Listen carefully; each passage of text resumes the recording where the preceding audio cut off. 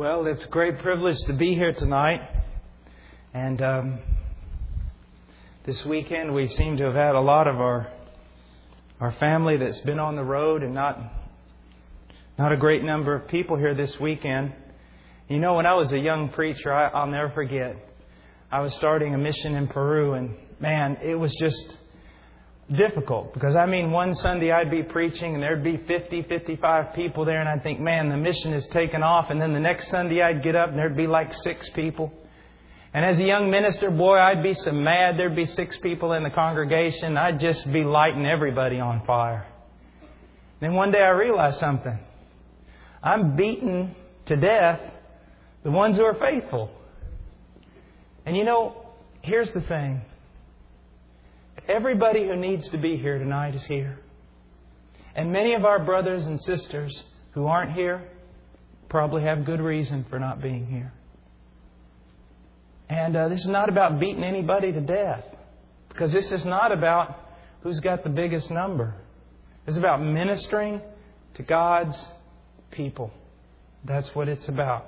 You know, somebody might not even be here tonight because they're out soul winning. Praise the Lord. Praise the Lord. Someone might be finishing up their Thanksgiving weekend and they've worked hard for months and they just need to rest. Well, praise the Lord. Maybe someone's meeting with a family member, over more turkey and getting to be an influence on their life.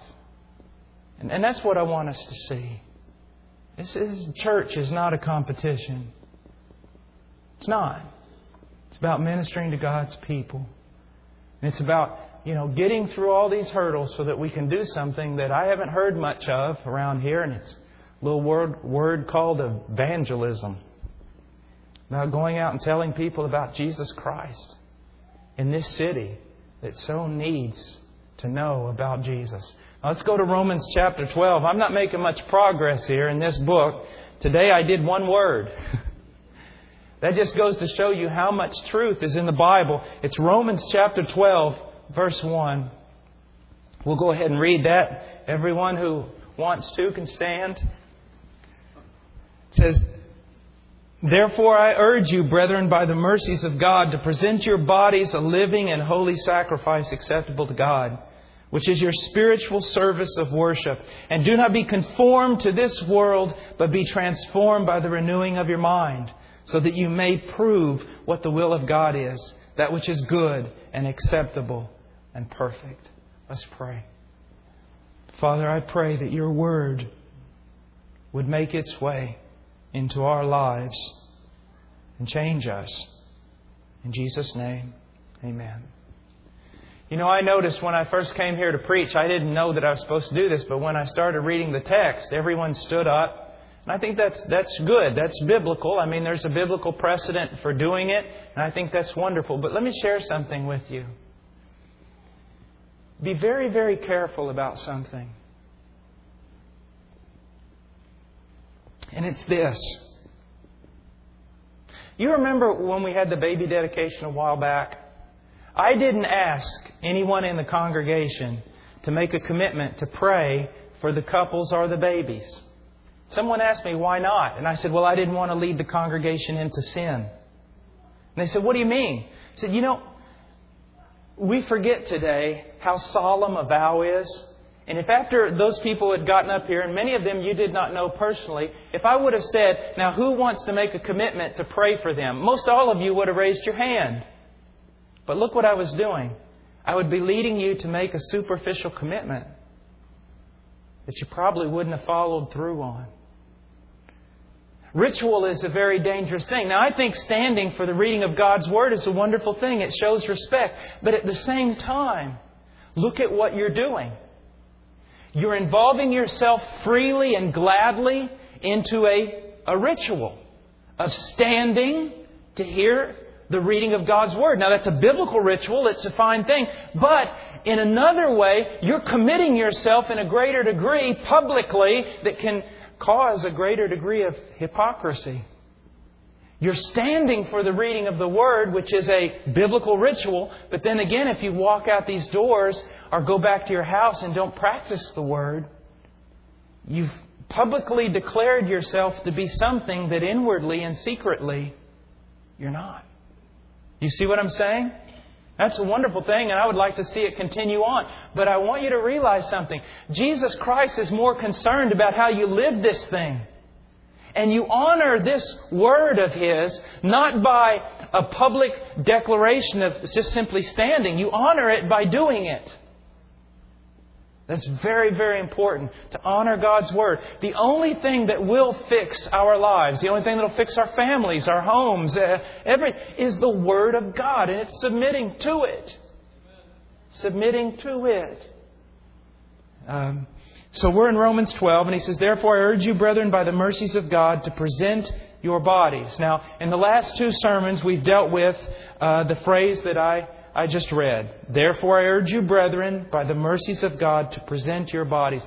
God is calling every believer to literally die to self and give their life away, to present their life to God, to put their life at God's disposal. The motivation for that is the mercy of God, which means I am motivated to lay down my life and give it away to God and become an obedient servant of His, because He sent His Son, Jesus Christ, to die for me and has purchased me.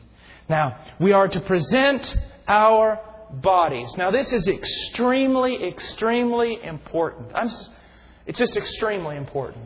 Now, I want you to notice something here. It's kind of funny in a way, but then again, it's kind of very sad in a way. He says, present your body. He doesn't say present your heart.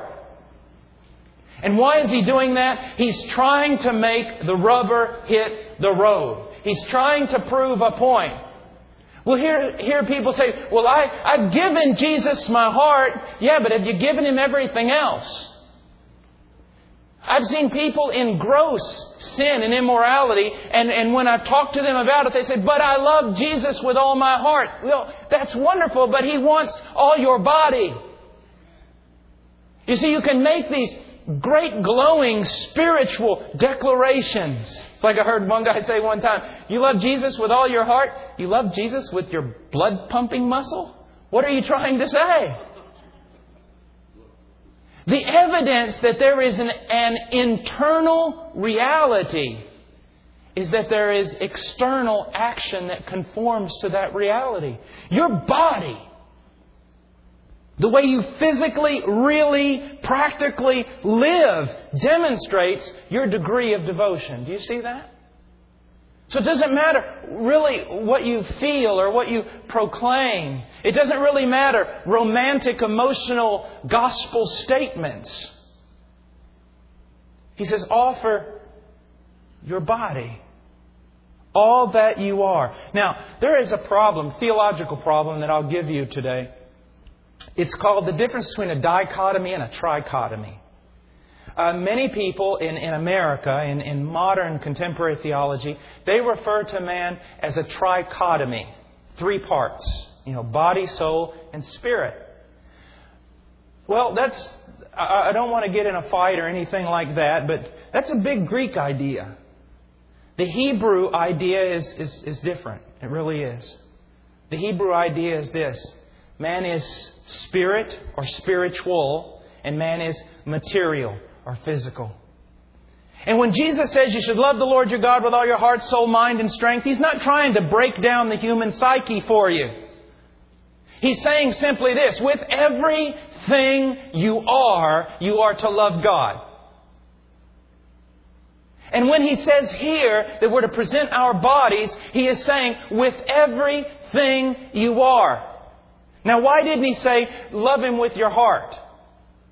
Well, He's saying this: if you love Him with your body, it's evidence you love Him with your heart. But if you say you love Him with your heart and your body doesn't correspond, there's a problem.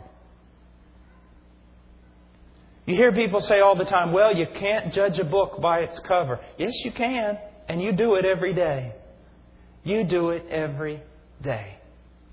Let's say you're up north and you're in Chicago. You sit down on the L. You sit down there in the subway.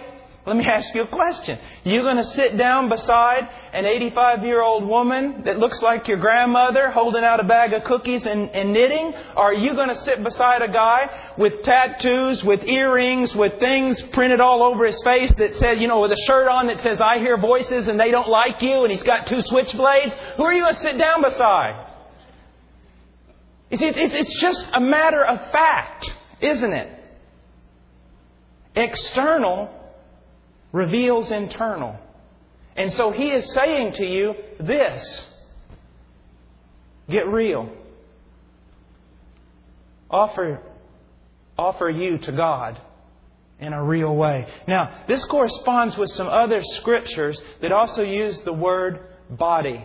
I just want you to listen in 1 Corinthians 6, verse 19 and 20.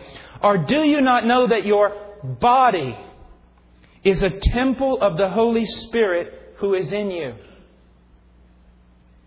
whom you have from God, and that you are not your own? You have been bought with a price. Therefore, glorify God in your body. What Paul is simply telling this church in Corinth that lived in a place much like Austin, very secular, very sensual, all about the physical. What Paul is telling them, look, the physical, the body is so important in this city. Well, I want you to know it is so important to God. You need to offer your body to God. You need to live as one who realizes that their body is a temple of the Holy Spirit. You're not your own. You were bought with a price. Now, here's something also that's very, very important.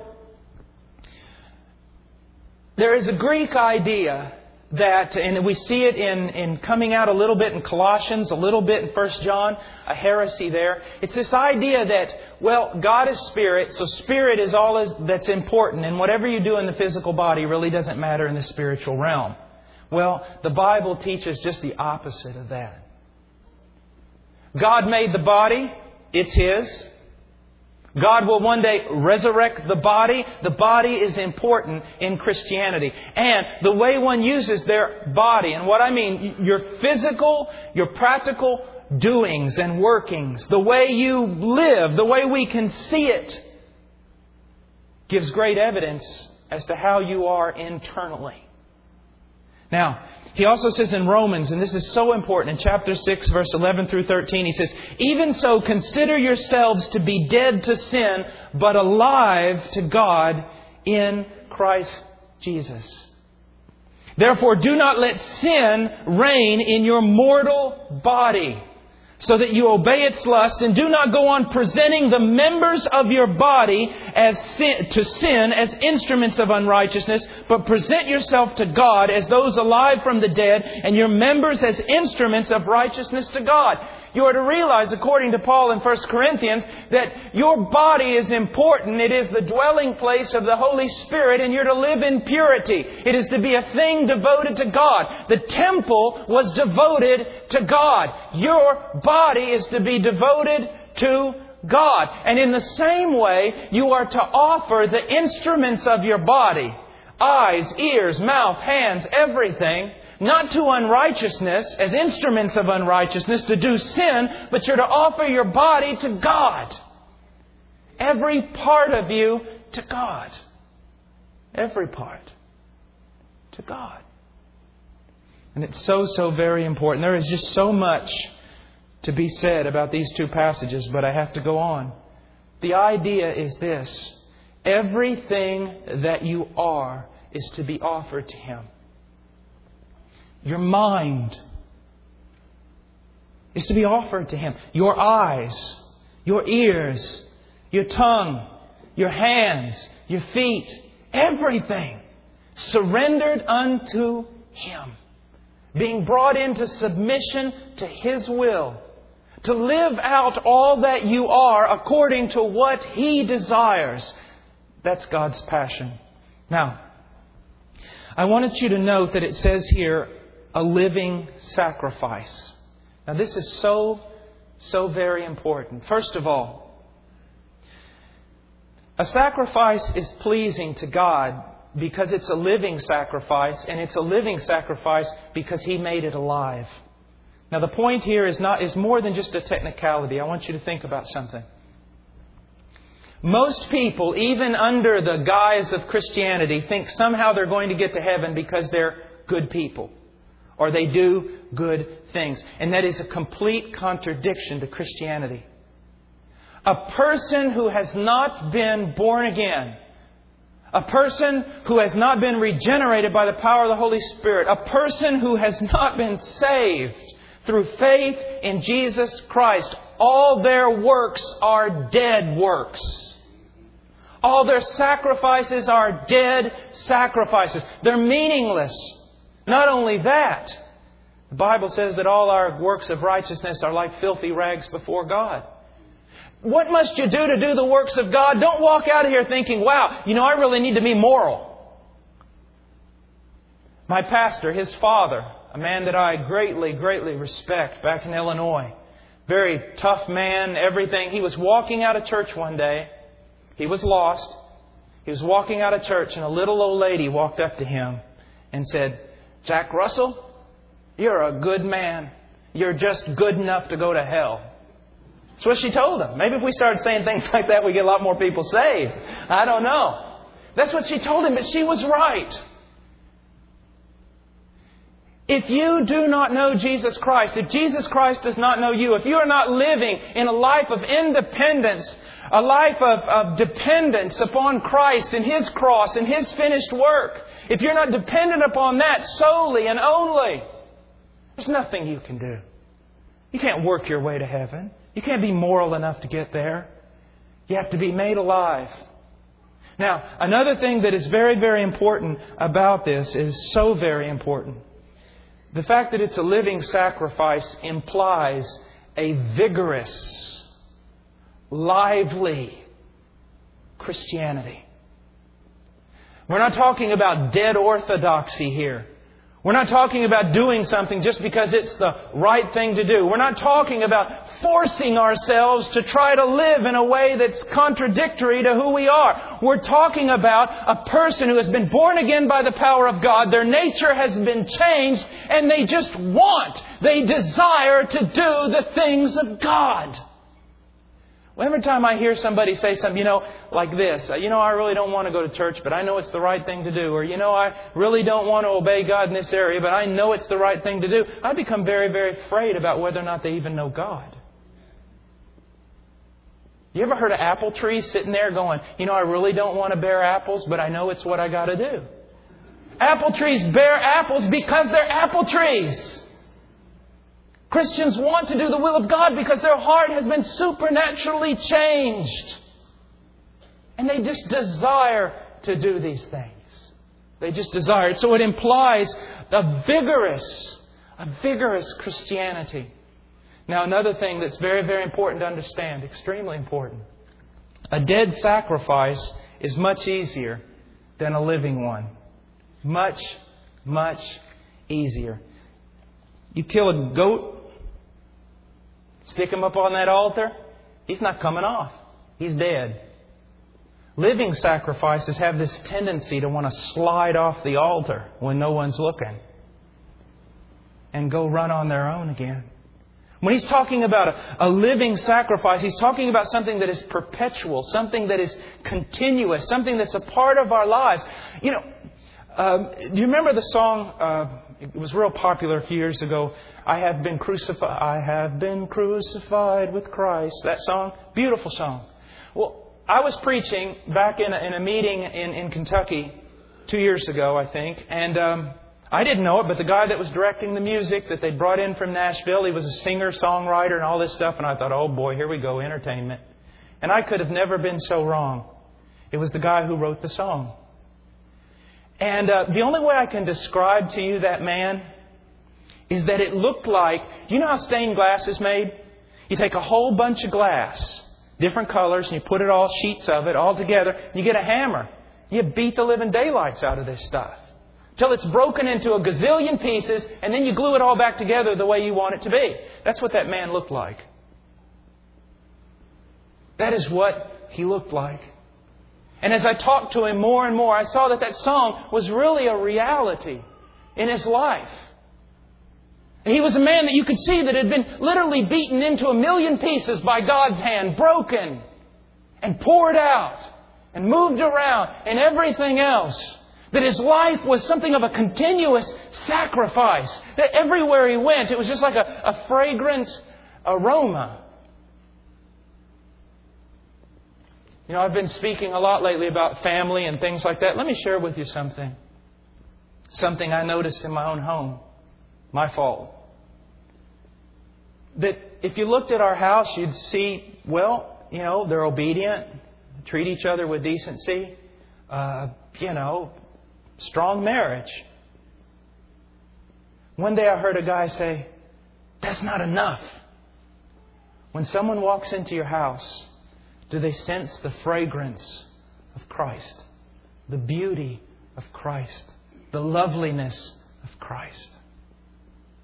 And this is what we're talking about here with a living sacrifice.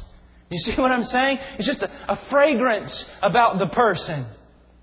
It's just something that you can't fake it. You can fake so much stuff. You can fake good doctrine. You can fake that you know something. You can fake preaching. You can fake everything just about. But that one thing, you can't fake that. Because it only comes from God. And it's kind of His seal or stamp. This is really my guy. This is really my daughter here. It's a person that truly walking as a living sacrifice. And it's so very, very important. Now, it also says not only a living sacrifice, but a holy sacrifice.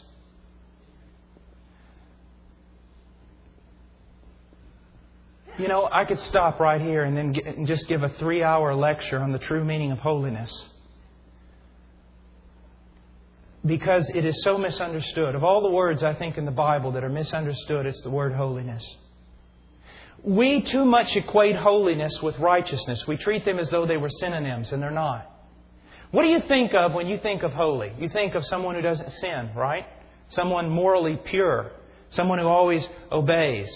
Well, what you're describing there is not so much holiness as righteousness. Righteousness is conformity to God's law. Okay? Conformity to God's law. For example, let's say this is a straight pole. If I turn the microphone this way, I have righteousness. This microphone conforms to my hand. If I turn the microphone this way, we no longer have conformity to the standard. Do you see that? Righteousness is when you conform to God's standard. And what is His standard? His standard is His own character and will. God is His standard. You are righteous when you conform to Him, His law. Now, holiness. We always think of holiness. God is holy, that means He doesn't sin. Well, God is holy and He doesn't sin, but there's much more to that than what you're actually seeing. And if that's all you're seeing, you don't understand holiness. Holiness, from the very beginning, it means this. The word in itself means to cut. That's what it means, to cut. Well, then it kind of means also to cut with the purpose of separating something. Let's say that you have a piece of beef here and you cut right here and you separate a tip off of that piece of beef. You cut here and you separate it out. You cut here and you separate. The idea of cutting and separating. Now, what does it mean truly that God is holy? Does it mean only that He's sinless? No, it means much more than that. It means He is separated. Now, what do I mean by separated? It means more than anything that God is totally and completely unique. He is one unto Himself. There's greater difference between the number 1 and the number 2 than there is between the number 2 and the number 10 billion. Because once you move away from 1, you've lost your uniqueness.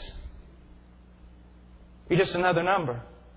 When it says that God is holy, it means there is no one like Him.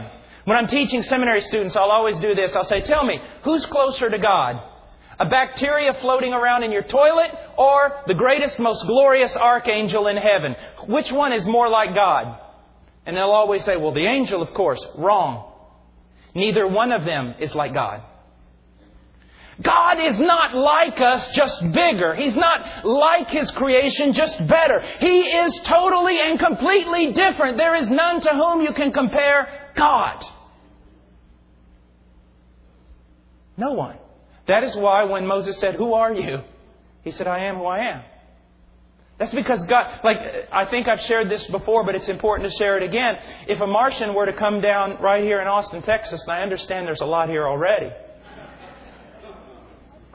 If a Martian were to come down and say, "Who are you?" I would say, "Well, I am like Alan, and I am like Kevin, and I am like Brenda, and I've got all these examples. I can say I am like them." When Moses said, "Who are you?" to God, God could not point outside of Himself and say, "Well, Moses, I'm like this, and I'm like that." He said, "I'm like who I am." God has never been able to point outside of Himself and say, "I am like," until 2,000 years ago when someone said, "God, who are you?" And He pointed to Jesus Christ and He said, "I'm like Him, my beloved Son." God is completely separate. That's where we get the term vulgar or common. You think vulgar is just a bad word? No, that literally means common is what we're talking about. Something that is common, mundane. It's not unique. It's not different. There are other things like it. So many other things like it that it's not special. God, when it says He's holy, it means He's separated from absolutely everything else. Now, why do we fear God? What is the greatest motivation? People will tell you, "Well, we ought to fear and reverence the Lord because He's holy." Well, what does that mean? Well, let me give you another silly illustration. Like I said, I'm a deer hunter. So that means I get up at 3 in the morning, sometimes walk through very dark woods a long time. In the snow and everything. And I want to tell you, I'm a pretty brave guy, but sometimes I start getting spooky. A Martian's going to get me, something's going to happen. Well, let's say that I'm walking here, going down this old path in the middle of the woods, and I've got a choice. I can meet two different people. One, I can meet a guy that is 6'6", mad as all get out, muscles coming out of his ears, who wants to tear my head off. That's one option. The second option is I can meet a Martian. Now, like I think I've told you before, Martians aren't that big a deal. They're only about this tall. They got little bitty arms about the size of your fingers, long fingers, can't punch well. All right, so why would I choose to meet this humongous man who wants to rip my head off instead of meeting a little tiny Martian? I could probably whoop 30 of these guys. I'm more afraid of that thing than I am a man 6'6", because I don't know what this thing is. I've never seen anything like this before. It is completely different from me. In one sense, that's how we understand reverence towards God. We reverence Him and even fear Him in a sense. Why? My friend, if a little old Martian's different from you, how much more the God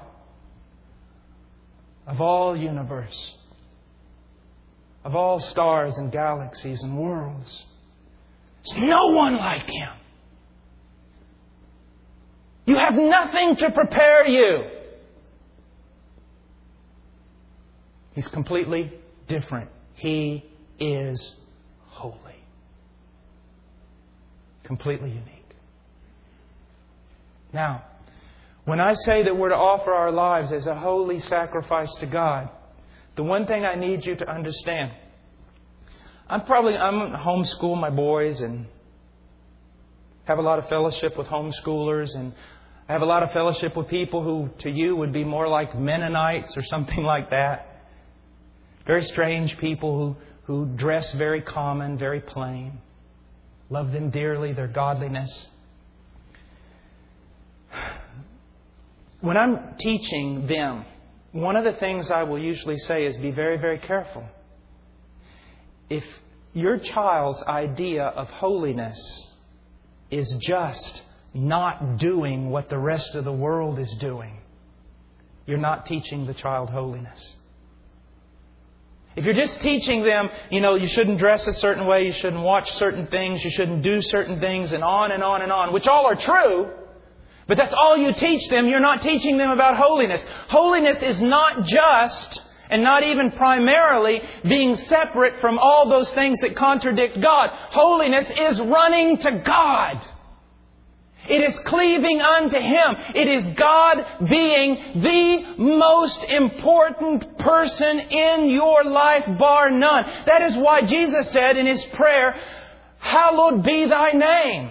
Make your name holy. Make your name special or unique in the world. To be exalted above all other things. To teach your children holiness is to teach them that God is absolutely everything and to cleave unto Him as the most important person or thing that there is.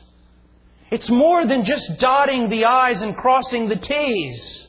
It is a passion, sometimes almost uncontrollable passion. For God. For Him. If your holiness has any other definition, it turns into nothing more than Pharisaical legalism. Why did I say that? Because I'm going to begin to tell you a bunch of things you need to separate yourself from. But I want you to understand that just because you separate yourself from things doesn't necessarily make you holy unless you separate yourselves from things in order to separate yourselves unto God. In a love relationship, a passionate relationship. I would rather have my sons turn out to be like David than to have them turn out like the very clean Pharisee. And then again, more important than both, I'd rather have him be like Jesus than David. See, David was a mess. There was something about him. What was it? A heart that beat for God. That loved God. Now, we are to be holy. We're to be holy. And we're to offer a holy sacrifice. Give our bodies as a holy sacrifice to God. I want to get through as many of these as I can. First of all, your mind. Listen to me, church. There is no question in my mind why many of you can't have pure thoughts. There's no question in my mind why many of the youth are struggling with bad thinking. It's because you fill your mind with the same. You say, well, Brother Paul, we live in a world. Yes, we do, but you don't have to pump it into your living room. You don't. You say, mind is a terrible thing to waste. Yes, it certainly is. It's also a terrible thing to pollute. Someone comes into my office and they go, Brother Paul, I'm so struggling with my thought life. And I say, well, how many hours a day do you watch television and how many hours a day do you renew your mind in the Word of God? You see? Garbage in, garbage out. Listen to some of the things we're to separate ourselves from in the mind. The wicked in the haughtiness of his countenance does not seek Him. All his thoughts are, there is no God. Psalms 10:4. Now you say, well, I don't ever think that there is no God. There is a difference. There is what we know as a professing atheism and a practical atheism. You might not profess with your mouth that you do not believe in God, but do you live as though God did not exist? And your thought life. If someone were to study your thought life for 24 hours, would they find God in any of those thoughts? You might not be a professing atheist, but you may be a practical one. Frank Lombok, a great missionary to the Philippines, taught most of the islands of the Philippines how to read. And his whole purpose for doing that was if they can read the Bible. But you know what his greatest goal? I have his diary. You know what his greatest goal was? To spend one entire day with every thought concentrated upon the glories of God.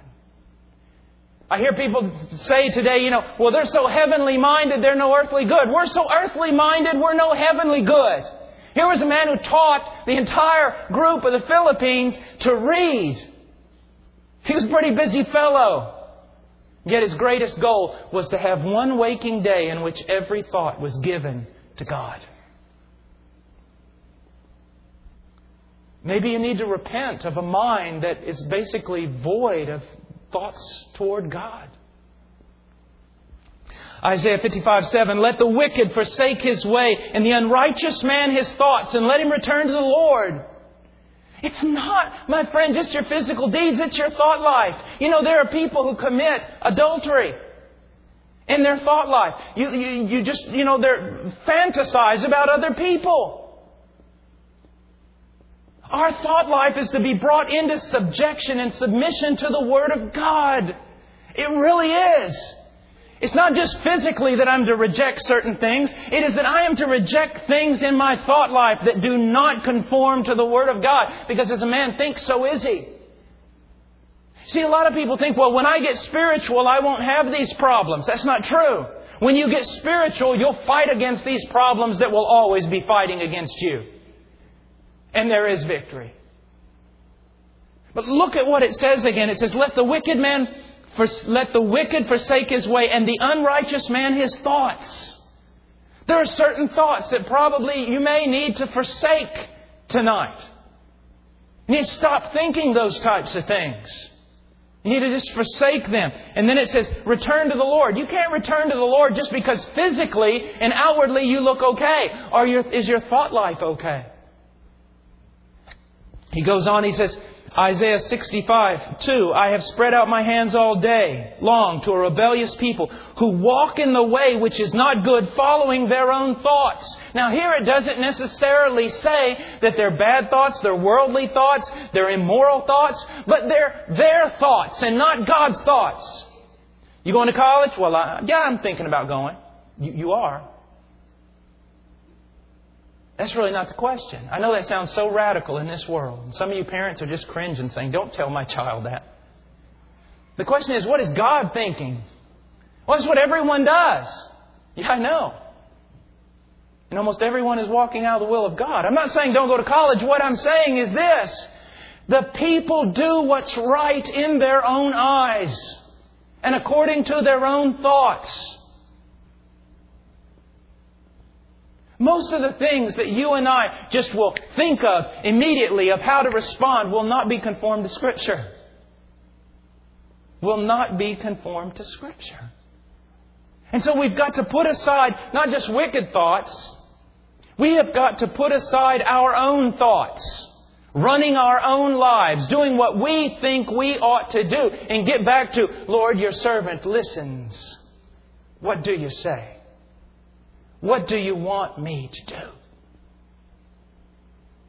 Jeremiah 4:14 says, wash your heart from evil, O Jerusalem, that you may be saved. How long will your wicked thoughts, now listen to this word, lodge within you? Does that describe you in any way? Wicked thoughts that they're not just passing temptations, but since you've dwelt on them so much, they've taken up residence in your mind. Just reject them. Reject them. Put them out. Fight against it. Now, I'm not up here tonight telling you, follow me. I got this down. I'm just preaching truth. A truth you have to submit to. And guess what? A truth I have to submit to. That it is a difficult struggle. I don't want to say that you reach some spiritual level and you don't struggle anymore. Because if that's true, I haven't reached it. But half of the battle is realizing that there is a battle. Just remember this. When you were lost, didn't know Christ, you didn't struggle against evil thoughts. You loved them. Some people come to me sometimes and say, I'm struggling with evil thoughts. It must be the proof that I'm lost. I said, no, it could be the proof you're saved. That you've turned on these things and you hate the things you once loved. Now, not only are you to separate away from the wicked things, you're to separate unto certain things. In Psalms 1:2, but his delight is in the law of the Lord, and in his law he meditates day and night. Our mind turned towards the law. You know one of the greatest problems, if not the greatest problems, among preachers and theologians? I'm talking about the guys who know all the Greek and the Hebrew and everything else.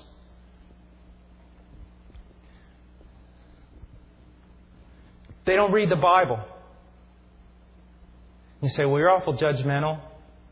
I teach theology.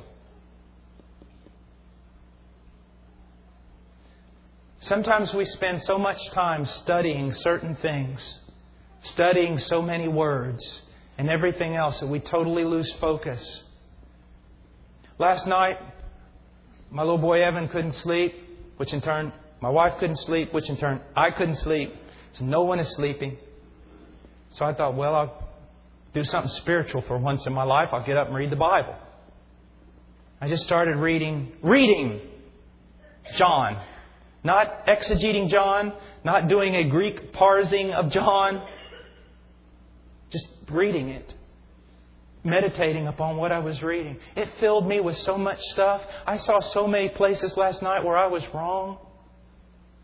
I know it must sound downhearting to have a pastor stand up here like I do so many times and tell you so many times, God just showed me another place where I was wrong and another place where I'm sorry, this is what you get. But I want to tell you something. Sometimes I just put all my Greek books down and my Hebrew stuff and I just read the thing and meditate upon it. And it's like waves of correction and waves of encouragement. Then again, sometimes there's just nothing except I would rather eat Lucky Charms. So I want you to understand, sometimes I read the Bible too. It's just like,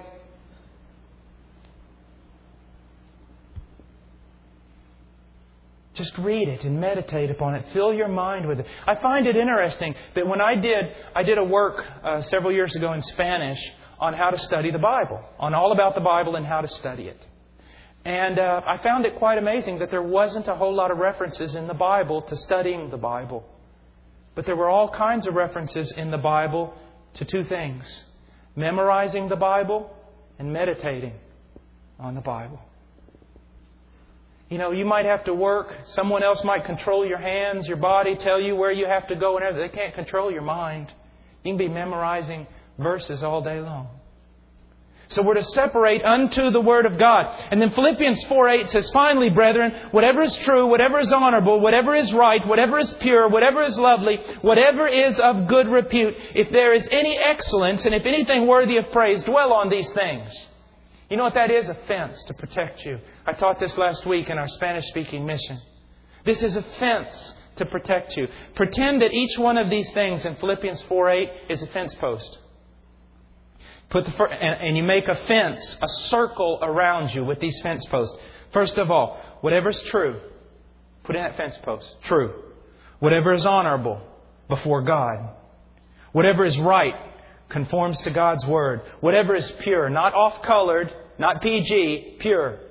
Whatever is lovely, God would recognize it as beautiful and recognize its loveliness. Whatever is of good report before the throne of God. Whatever is excellent in God's opinion. Whatever God would praise.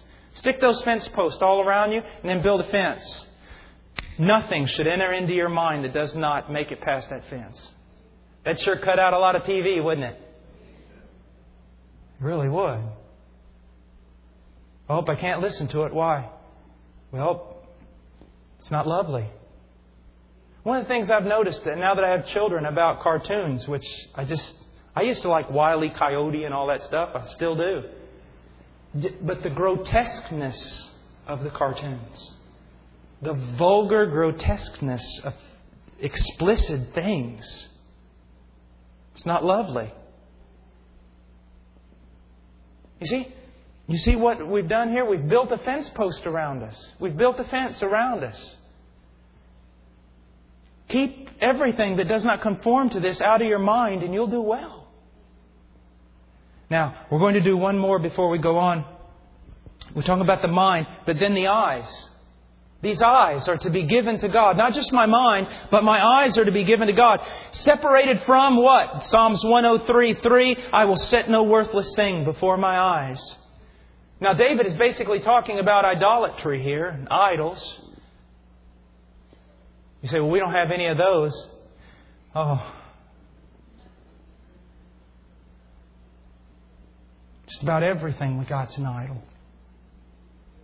Cars and homes and reputations and clothing and security and so many idols. You say, how do I know if something's an idol? It takes more of your thought life away. You spend more time thinking about that than you do God. And you spend more time living for that thing than you do God. It's an idol. I'll set no worthless thing before my eyes. I'll set nothing that has little value before my eyes. And then he says, Psalms 119:37, turn away my eyes from looking at vanity. Boy, you talk about a promise prayer verse you ought to memorize every time you go to the mall. Our society thrives on vanity. No, should we figure out why are we vain? Our society is built upon vanity. What is that which is vain? That which is not eternal. What is eternal? God, His Word, and people. Invest your life in seeking God, obeying His Word, and ministering and giving your life away to people. You'll do well. Well, that's just it, Pastor. I am working this hard and doing all these things so I can give my children everything I didn't have. You totally missed the point. God did not call you to give your children things. He called you to give your children you. And to give your wife you. And to give your husband you. Do you see? Not chasing vain things. And I want you to know something. Vain things will get you. They will get you. When I was a missionary in Peru along with my wife, sometimes we were in the jungles of Condorcanqui. Wonderful place. And we lived in a tent. You know what? When we lived in that tent, it was no problem for me to stay just focused on the kingdom. Because you didn't have anything but the kingdom. A tent, some bananas, and really bony fish to eat. That's about all you had. Mosquitoes. And spiders as big as a Volkswagen. Other than that, you didn't have a whole lot. You kept your mind razor blade focused on the edge, Christ and Christ alone. But you land in Miami and see what happens to you. You get off that plane. You get on that plane in Lima. You get off in Miami and see the cloud that comes over you. You sit down beside a guy your age whose shoes cost more than your house. He starts talking about all the great things he's done and his titles and everything else. And you're sitting there. You're just a missionary. A stupid person who threw their life away. Vanity can get you. It can get you good. That's why you keep your eyes off of it. Because many people have been destroyed by vain things. Many people have lost their life for eternal things. But right now they're happy they did. But vain things are a danger. Also in Job 31:1, I've made a covenant with mine eyes. How then can I gaze at a virgin? This is more important for men than it is for women. You say, how do you know that? Have you ever seen a naked guy standing beside truck tires to sell them? You haven't, have you? You see more of the physical with women. Why? Because men's eyes are attracted to that. And you say, why are you dealing with it? Because it needs to be dealt with. I remember when I was going to the University of Texas, it was voted as like the most beautiful co-eds in the world were on our campus. And I remember I was in this discipleship group with this guy named Bratloff, Mike Bratloff. And we'd be walking across campus and some girl would be coming our way that really wasn't, her greatest concern was not modesty. And my friend Bratloff would always go, we got a Proverbs 7 coming through here. Everybody bow their head. Here's the thing about it is, you say, well, I want to go to the mall. Okay, go. Like this. Why? Because you want to love your wife.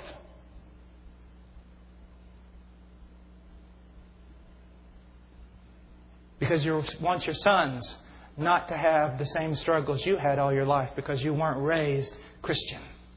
Really Christian. Because you want to be pure.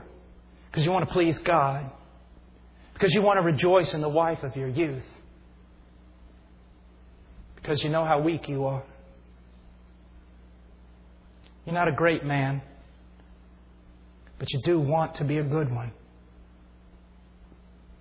You don't have a great track record.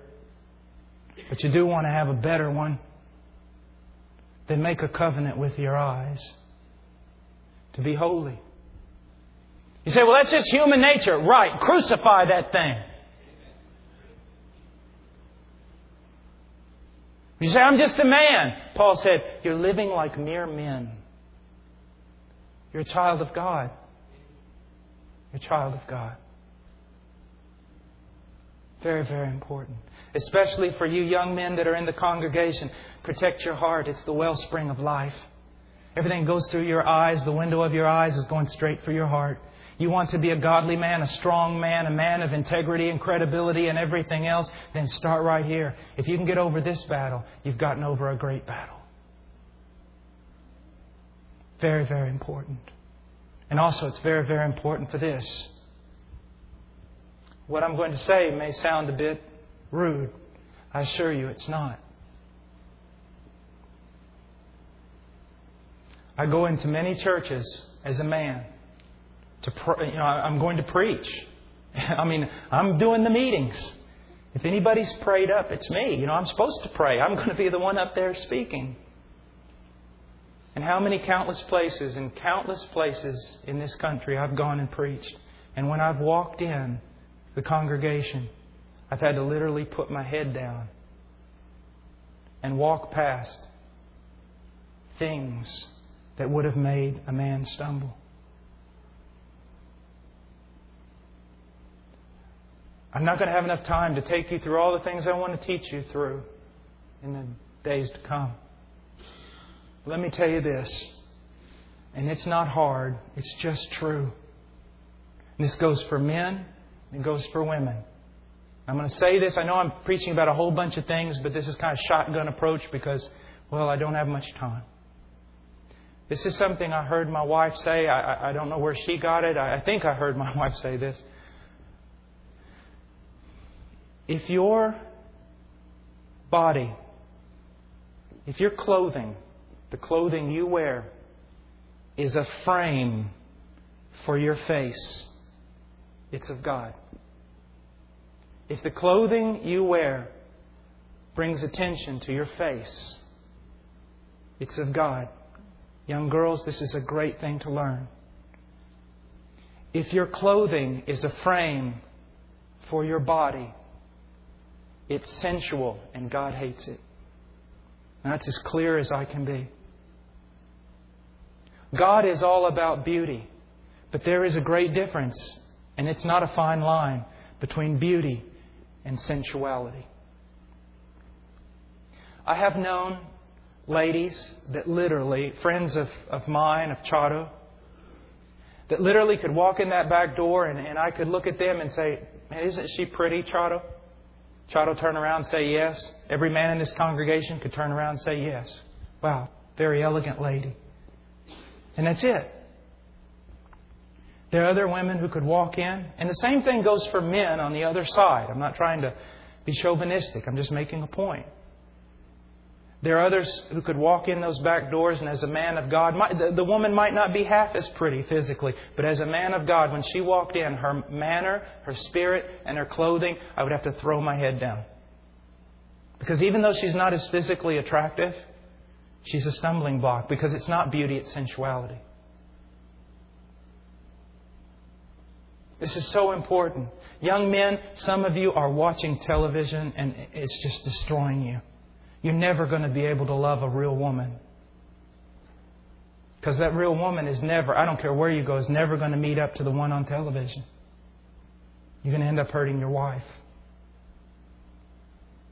You say, Brother Paul, why are you saying all this? This is real gospel. This is real Christianity. This is where it really comes down and says, okay, my life has been changed.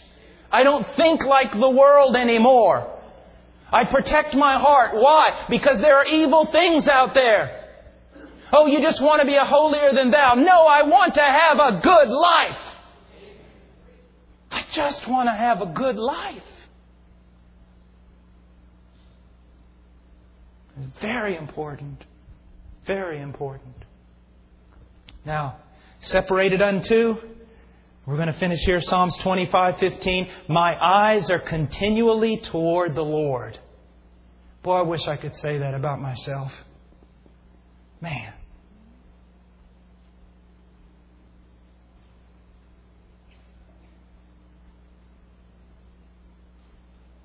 I wish I could really say that.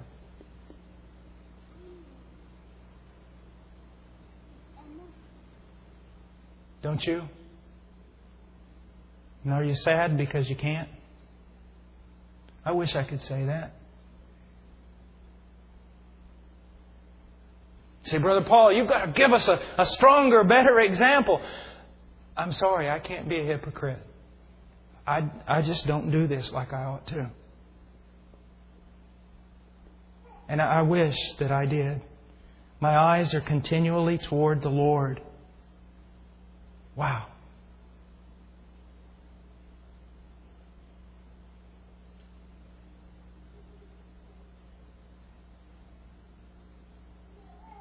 You know, you can give so many gifts to a wife. Oh, I give you this, I give you that. She can tell in your look. She can tell in your look. Gentlemen, you can't disguise it. She can tell in your look.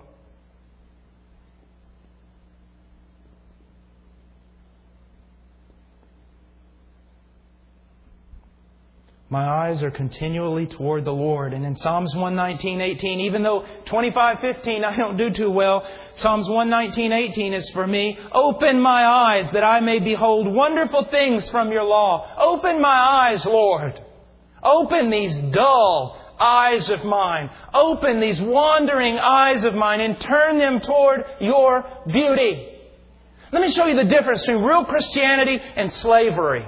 And this is it. Slavery says, look, you people, you need to get right with God. You need to be holy. You need to stop doing this stuff. You need to do this and don't do that. And if you don't, you're going to go to hell. That's slavery. Real Christianity is this.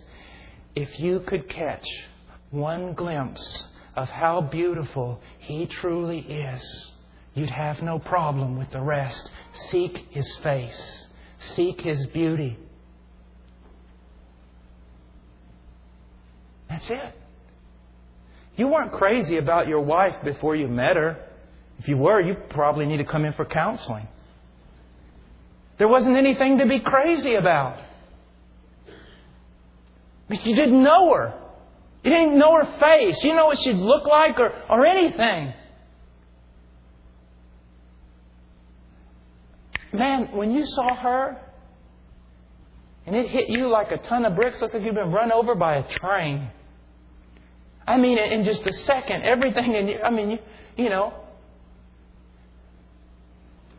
You're sitting there and you like my friends, I'm going hunting, I'm going fishing. It's going to be a good day. And all of a sudden, you're going to Walmart to buy a new lure you need. And bam, there she is. Man, you forget about all the important things in life, like fishing, hunting, everything else. You're a goner. If your friends really love you, they have to rope you down, drag you out of there behind their Ford truck. Because your life, you caught one glimpse and it was over. Everything in your life now changes. Things that you did care about, you don't care about anymore. Things you didn't even dream existed, you know exist. What was that? You caught one glimpse. And then hopefully the more you come to know this person, the deeper your love. Now I'm talking about a frail relationship between two human beings, both of which have great flaws. So imagine this. You know what salvation is? You're walking along one day totally blind to the glory of God, and God pulls off the blinders. And you go, bam! What is this? A pearl of great price. It's worth leaving absolutely everything else behind. This is incredible. Why didn't someone tell me? You don't see someone getting out of bed in the morning going, oh gosh, give me a cup of coffee. Where are you going, Joe? I've got to go down here. There's this pearl of great price I got to go pick up. He doesn't do that. Why? Because he's caught some glory, some essence of this thing. He says, hey man, he doesn't even tell his friend. He gets up, it's 3 a.m, he tiptoes out of the house, he's gone like a bandit. What's motivating him? The beauty of that thing. In the same way, church, you catch one glimpse of Jesus Christ, and every greater glimpse will lead you to greater levels, greater degrees of devotion and holiness. Seek His face. Seek His face. I close by saying this is so very, very important. Most of the time, the question I mostly get from people who want to grow in the Lord is this. I know what I ought to be doing, but I lack the motivation. I just lack the heart. What can fix that? Well, just think about it for a minute. What can fix that? I mean, there's no 10-step program. I mean, what can fix it? Just one thing. Catch a greater glimpse of the beauty of Jesus Christ. And you'll have no problem with motivation. You know, when the servant of Abraham was bringing Isaac's wife back, isn't that a beautiful picture? You know, as soon as she said, yeah, he slapped some jewelry on her. I imagine when they're making that long journey back, that servant probably caught her looking back at her family, maybe getting a few doubts in her mind, thinking, man, I'm leaving everything and I'm going to go marry this guy I've never even seen. And that servant, he looks at her and he's a wise old man. He thinks she's got a little doubt in her heart. So he slaps some more jewels on her. He gives her another present of glory and glory and glory. And it just sparks her memory and causes her to see, this is a beautiful thing happening to me. That's the same way the Holy Spirit does with the true believer. When you first see Christ, man, you're so ready just to leave everything. But if you're like me, gradually the fire begins to dull a little bit. But then the Holy Spirit comes, just reveals to you a little bit more of Christ's beauty. And you stop looking back and you start looking forward again. And then you go on and then your vision starts getting cloudy and you really don't know, man, maybe I should back off on this a little bit. And then here comes the Holy Spirit and gives you another jewel of the glory of Christ. And it causes you to straighten your eyes back to the prize and keep walking. And that's what this is all about. I can take this passage and turn it into legalism and bondage. That's not what I'm doing. I want you to see that you don't need to try to muster up strength, like a football team. For example, like UT when they beat the Aggies. You don't have to muster up a whole bunch of stuff and try to get strong enough to do this. You need to run to Christ and say, Christ, I don't have the strength to do this because my heart is dull and that's the greatest sin. Would you please take the callous off my heart and reveal to me more of your glory? That's what it is. If you have problems or questions, if you want to know more about the Lord or you feel like you need to be saved, that God is showing you some things or you need counseling, I tell you what, just make your way up front after this service and we'll help you as much as we can. And then remember that the office is open all week. If you need to, you just need some counseling. And do we have any announcements? Yes, I see that hand.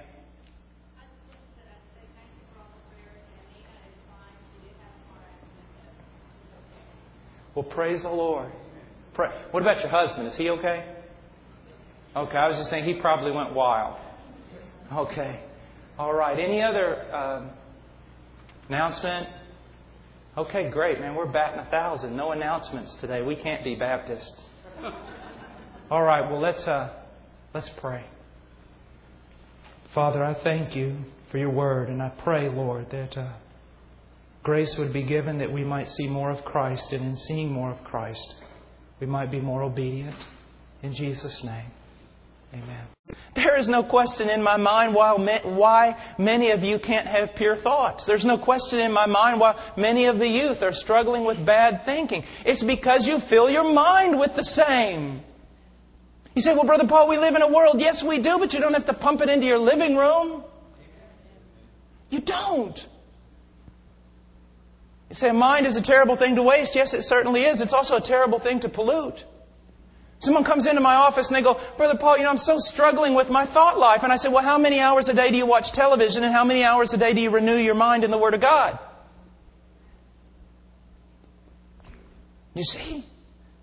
Garbage in, garbage out.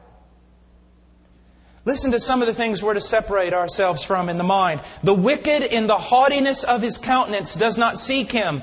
All his thoughts are, there is no God. Psalms 10:4. Now you say, well, I don't ever think that there is no God. There is a difference. There is what we know as a professing atheism and a practical atheism. You might not profess with your mouth that you do not believe in God, but do you live as though God did not exist? and your thought life. If someone were to study your thought life for 24 hours, would they find God in any of those thoughts? You might not be a professing atheist, but you may be a practical one. Frank Lombok, a great missionary to the Philippines, taught most of the islands of the Philippines how to read. And his whole purpose for doing that was, if they can read the Bible. But you know what his greatest goal? I have his diary. You know what his greatest goal was? To spend one entire day with every thought concentrated upon the glories of God. I hear people say today, well, they're so heavenly minded, they're no earthly good. We're so earthly minded, we're no heavenly good. Here was a man who taught the entire group of the Philippines to read. He was a pretty busy fellow. Yet his greatest goal was to have one waking day in which every thought was given to God. Maybe you need to repent of a mind that is basically void of thoughts toward God. Isaiah 55:7, let the wicked forsake his way, and the unrighteous man his thoughts, and let him return to the Lord.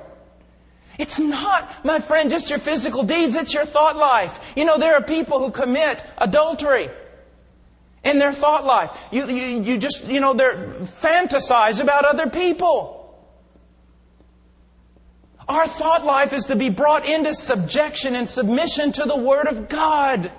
It really is. It's not just physically that I'm to reject certain things. It is that I am to reject things in my thought life that do not conform to the Word of God. Because as a man thinks, so is he. See, a lot of people think, well, when I get spiritual, I won't have these problems. That's not true. When you get spiritual, you'll fight against these problems that will always be fighting against you. And there is victory. But look at what it says again. It says, let the wicked forsake his way, and the unrighteous man his thoughts. There are certain thoughts that probably you may need to forsake tonight. You need to stop thinking those types of things. You need to just forsake them. And then it says, return to the Lord. You can't return to the Lord just because physically and outwardly you look okay. Is your thought life okay? He goes on, he says, Isaiah 65:2, I have spread out my hands all day long to a rebellious people who walk in the way which is not good, following their own thoughts. Now here it doesn't necessarily say that they're bad thoughts, they're worldly thoughts, they're immoral thoughts, but they're their thoughts and not God's thoughts. You going to college? Well, I'm thinking about going. You are. That's really not the question. I know that sounds so radical in this world. Some of you parents are just cringing saying, don't tell my child that. The question is, what is God thinking?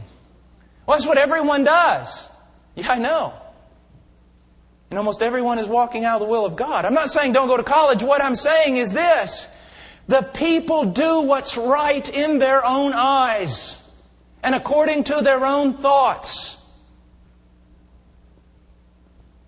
Most of the things that you and I just will think of immediately of how to respond will not be conformed to Scripture. Will not be conformed to Scripture. And so we've got to put aside not just wicked thoughts. We have got to put aside our own thoughts. Running our own lives. Doing what we think we ought to do. And get back to, Lord, your servant listens. What do you say? What do you want me to do? Jeremiah 4:14 says, wash your heart from evil, O Jerusalem, that you may be saved. How long will your wicked thoughts, now listen to this word, lodge within you? Does that describe you in any way? Wicked thoughts that they're not just passing temptations, but since you've dwelt on them so much, they've taken up residence in your mind. It says reject them. Reject them. Put them out. Fight against it. Now, I'm not up here tonight telling you, follow me. I got this down. I'm just preaching truth. A truth you have to submit to, and guess what? A truth I have to submit to. That it is a difficult struggle. I don't want to say that you reach some spiritual level and you don't struggle anymore, because if that's true, I haven't reached it. But half of the battle is realizing that there is a battle. Just remember this. When you were lost, didn't know Christ, you didn't struggle against evil thoughts. You loved them. Some people come to me sometimes, they say, I'm struggling with evil thoughts. It must be the proof that I'm lost. I said, no, it could be the proof you're saved. That you've turned on these things and you hate the things you once loved. Now, not only are you to separate away from the wicked things, you're to separate unto certain things.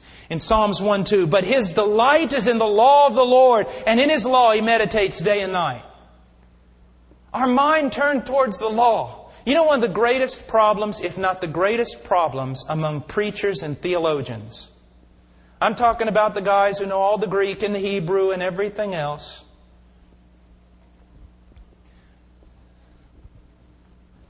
They don't read the Bible. You say, well, you're awful judgmental. I teach theology. Sometimes we spend so much time studying certain things, studying so many words and everything else that we totally lose focus. Last night, my little boy Evan couldn't sleep, which in turn, my wife couldn't sleep, which in turn, I couldn't sleep. So no one is sleeping. So I thought, well, I'll do something spiritual for once in my life. I'll get up and read the Bible. I just started reading John. Not exegeting John, not doing a Greek parsing of John. Just reading it. Meditating upon what I was reading. It filled me with so much stuff. I saw so many places last night where I was wrong.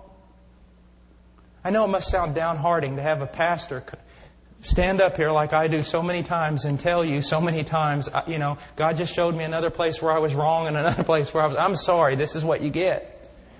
But I want to tell you something. Sometimes I just put all my Greek books down and my Hebrew stuff and I just read the thing and meditate upon it. And I mean, it's like waves of correction and waves of encouragement. Then again, sometimes there's just nothing except I would rather eat Lucky Charms.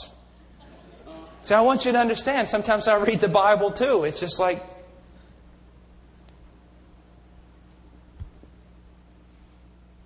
just read it and meditate upon it. Fill your mind with it. I find it interesting that when I did a work several years ago in Spanish on how to study the Bible, on all about the Bible and how to study it.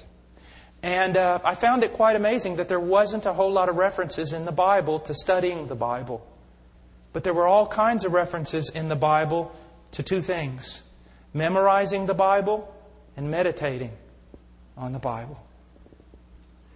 You might have to work. Someone else might control your hands, your body, tell you where you have to go and everything. They can't control your mind. You can be memorizing verses all day long. So we're to separate unto the Word of God. And then Philippians 4:8 says, finally, brethren, whatever is true, whatever is honorable, whatever is right, whatever is pure, whatever is lovely, whatever is of good repute, if there is any excellence and if anything worthy of praise, dwell on these things. You know what that is? A fence to protect you. I taught this last week in our Spanish-speaking mission. This is a fence to protect you. Pretend that each one of these things in Philippians 4:8 is a fence post. And you make a fence, a circle around you with these fence posts. First of all, whatever's true, put in that fence post. True. Whatever is honorable before God. Whatever is right, conforms to God's Word. Whatever is pure, not off-colored, not PG, pure. Whatever is lovely, God would recognize it as beautiful and recognize its loveliness. Whatever is of good report before the throne of God. Whatever is excellent in God's opinion. Whatever God would praise. Stick those fence posts all around you and then build a fence. Nothing should enter into your mind that does not make it past that fence. That'd sure cut out a lot of TV, wouldn't it? It really would. I hope I can't listen to it. Why? Well, it's not lovely. One of the things I've noticed now that I have children about cartoons, which I used to like Wile E. Coyote and all that stuff. I still do. But the grotesqueness of the cartoons, the vulgar grotesqueness of explicit things, it's not lovely. You see what we've done here? We've built a fence post around us. We've built a fence around us. Keep everything that does not conform to this out of your mind and you'll do well. Now, we're going to do one more before we go on. We're talking about the mind, but then the eyes. These eyes are to be given to God. Not just my mind, but my eyes are to be given to God. Separated from what? Psalms 103:3, I will set no worthless thing before my eyes. Now David is basically talking about idolatry here, and idols. You say, well, we don't have any of those. Oh. Just about everything we got's an idol. Cars and homes and reputations and clothing and security and so many idols. You say, how do I know if something's an idol? It takes more of your thought life away. You spend more time thinking about that than you do God. And you spend more time living for that thing than you do God. It's an idol. I'll set no worthless thing before my eyes. I'll set nothing that has little value before my eyes.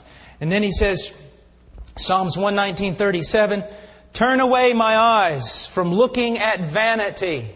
Boy, you talk about a promise prayer verse you ought to memorize every time you go to the mall. Our society thrives on vanity. To know, should we figure out why are we vain?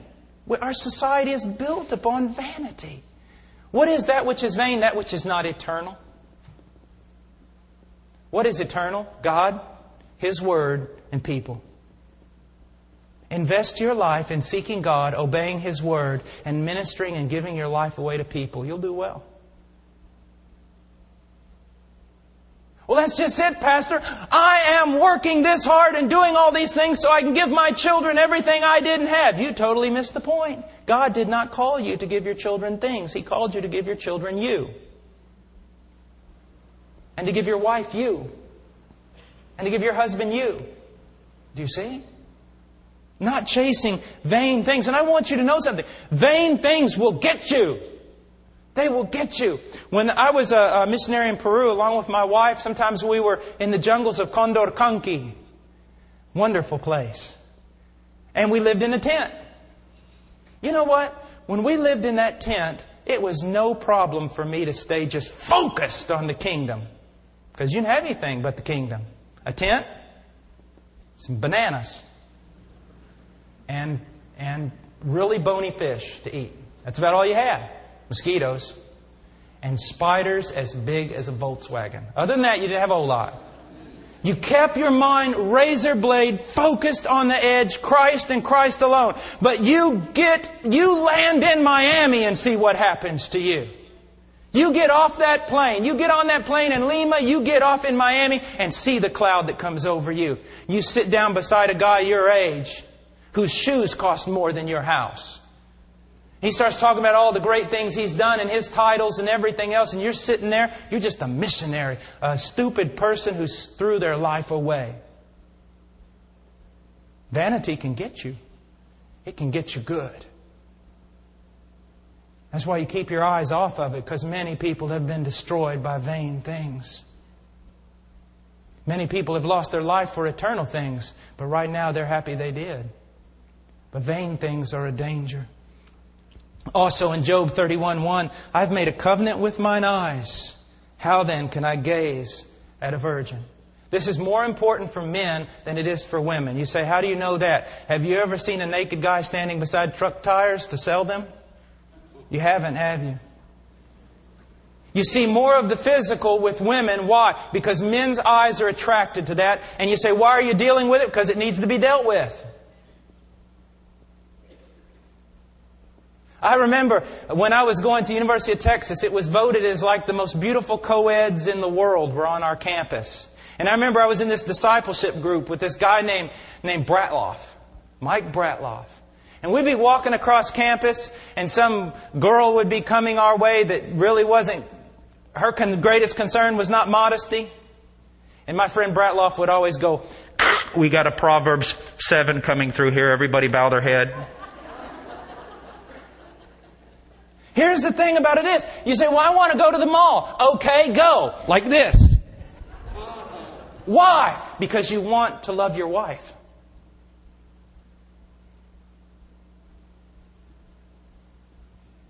Because you want your sons not to have the same struggles you had all your life because you weren't raised Christian.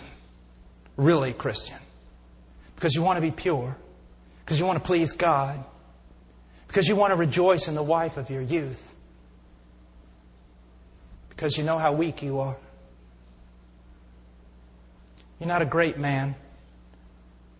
But you do want to be a good one. You don't have a great track record. But you do want to have a better one. Then make a covenant with your eyes to be holy. You say, well, that's just human nature. Right. Crucify that thing. You say, I'm just a man. Paul said, you're living like mere men. You're a child of God. You're a child of God. Very, very important. Especially for you young men that are in the congregation. Protect your heart. It's the wellspring of life. Everything goes through your eyes. The window of your eyes is going straight for your heart. You want to be a godly man, a strong man, a man of integrity and credibility and everything else, then start right here. If you can get over this battle, you've gotten over a great battle. Very, very important. And also it's very, very important for this. What I'm going to say may sound a bit rude. I assure you it's not. I go into many churches as a man. I'm going to preach. I'm doing the meetings. If anybody's prayed up, it's me. I'm supposed to pray. I'm going to be the one up there speaking. And how many countless places in this country I've gone and preached. And when I've walked in the congregation, I've had to literally put my head down and walk past things that would have made a man stumble. I'm not going to have enough time to take you through all the things I want to teach you through in the days to come. But let me tell you this, and it's not hard, it's just true. And this goes for men, and it goes for women. I'm going to say this, I know I'm preaching about a whole bunch of things, but this is kind of shotgun approach because, well, I don't have much time. This is something I heard my wife say. I don't know where she got it. I think I heard my wife say this. If your body, if your clothing, the clothing you wear, is a frame for your face, it's of God. If the clothing you wear brings attention to your face, it's of God. Young girls, this is a great thing to learn. If your clothing is a frame for your body, it's sensual and God hates it. And that's as clear as I can be. God is all about beauty. But there is a great difference, and it's not a fine line, between beauty and sensuality. I have known ladies that literally, friends of mine, of Chado, that literally could walk in that back door and I could look at them and say, man, isn't she pretty, Chado? Chado turn around and say yes. Every man in this congregation could turn around and say yes. Wow, very elegant lady. And that's it. There are other women who could walk in. And the same thing goes for men on the other side. I'm not trying to be chauvinistic. I'm just making a point. There are others who could walk in those back doors, and as a man of God, the woman might not be half as pretty physically, but as a man of God, when she walked in, her manner, her spirit, and her clothing, I would have to throw my head down. Because even though she's not as physically attractive, she's a stumbling block, because it's not beauty, it's sensuality. This is so important. Young men, some of you are watching television and it's just destroying you. You're never going to be able to love a real woman. Because that real woman is never, I don't care where you go, is never going to meet up to the one on television. You're going to end up hurting your wife. You say, Brother Paul, why are you saying all this? This is real gospel. This is real Christianity. This is where it really comes down and says, okay, my life has been changed. I don't think like the world anymore. I protect my heart. Why? Because there are evil things out there. Oh, you just want to be a holier than thou. No, I want to have a good life. I just want to have a good life. It's very important. Very important. Now, separated unto, we're going to finish here, Psalms 25:15. My eyes are continually toward the Lord. Boy, I wish I could say that about myself. Man.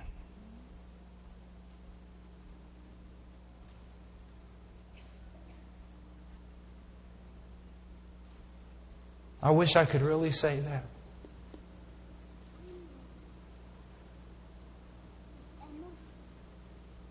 Don't you? And are you sad because you can't? I wish I could say that. Say, Brother Paul, you've got to give us a stronger, better example. I'm sorry, I can't be a hypocrite. I just don't do this like I ought to. And I wish that I did. My eyes are continually toward the Lord. Wow.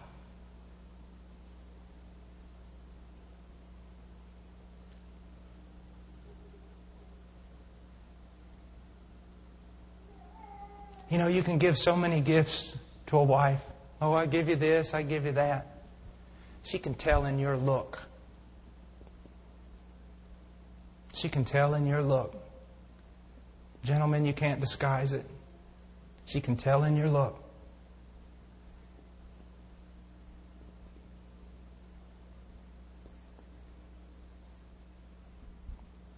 My eyes are continually toward the Lord. And in Psalms 119:18, even though 25:15 I don't do too well, Psalms 119:18 is for me. Open my eyes that I may behold wonderful things from your law. Open my eyes, Lord.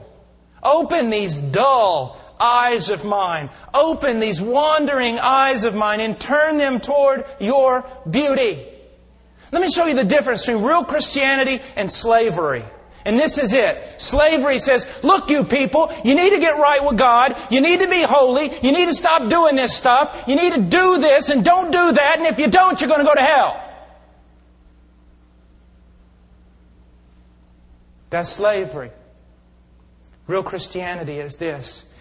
If you could catch one glimpse of how beautiful He truly is, you'd have no problem with the rest. Seek His face.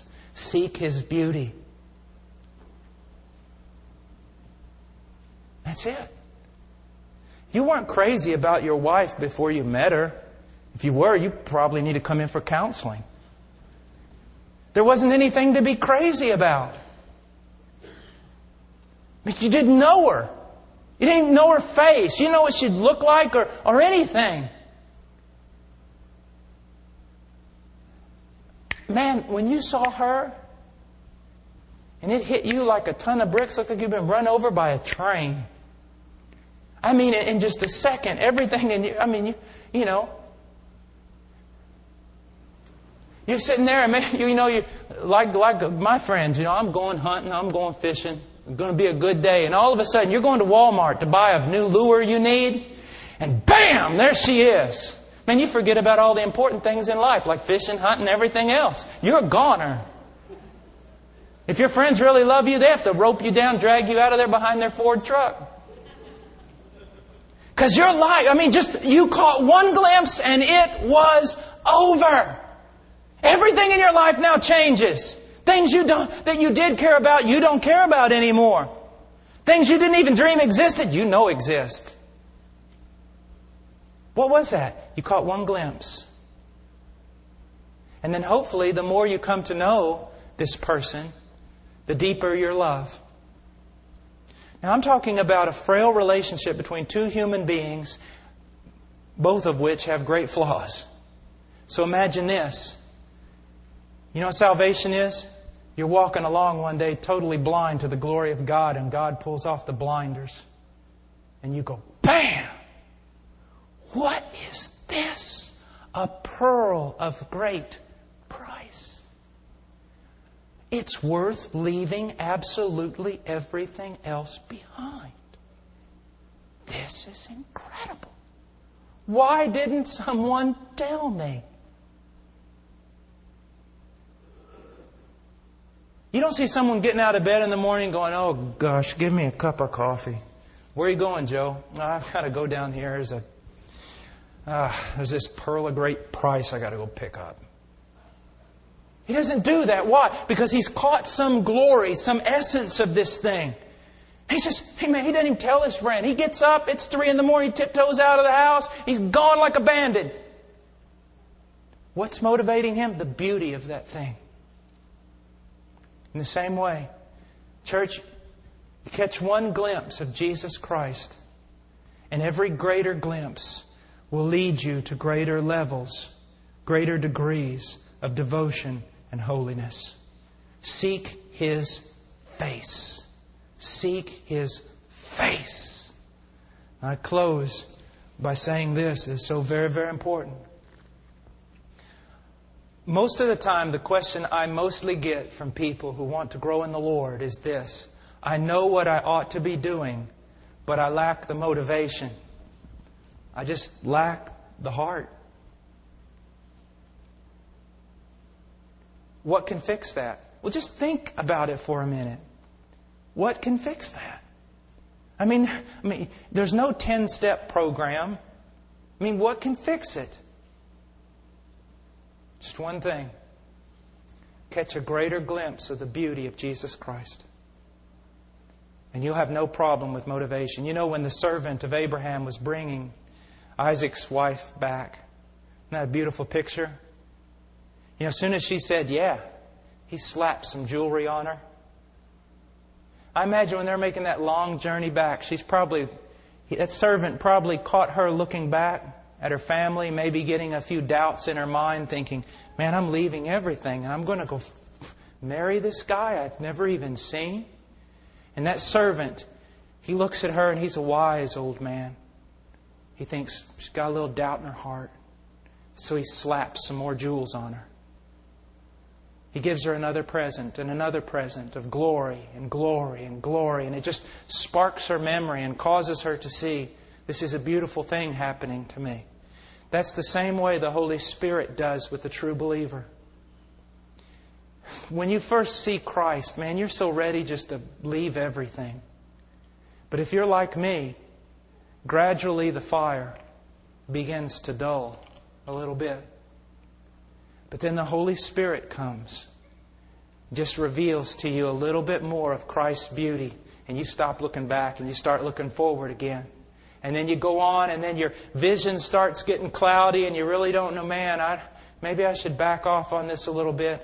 And then here comes the Holy Spirit and gives you another jewel of the glory of Christ, and it causes you to straighten your eyes back to the prize and keep walking. And that's what this is all about. I can take this passage and turn it into legalism and bondage. That's not what I'm doing. I want you to see that you don't need to try to muster up strength, like a football team.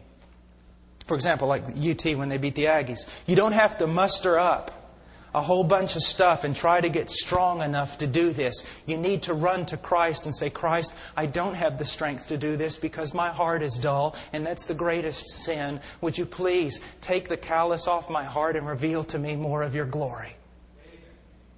That's what it is. If you have problems or questions, if you want to know more about the Lord, or you feel like you need to be saved, that God is showing you some things, or you need counseling, I tell you what, just make your way up front after this service, and we'll help you as much as we can. And then remember that the office is open all week. If you need to, you just need some counseling. And do we have any announcements? Yes, I see that hand.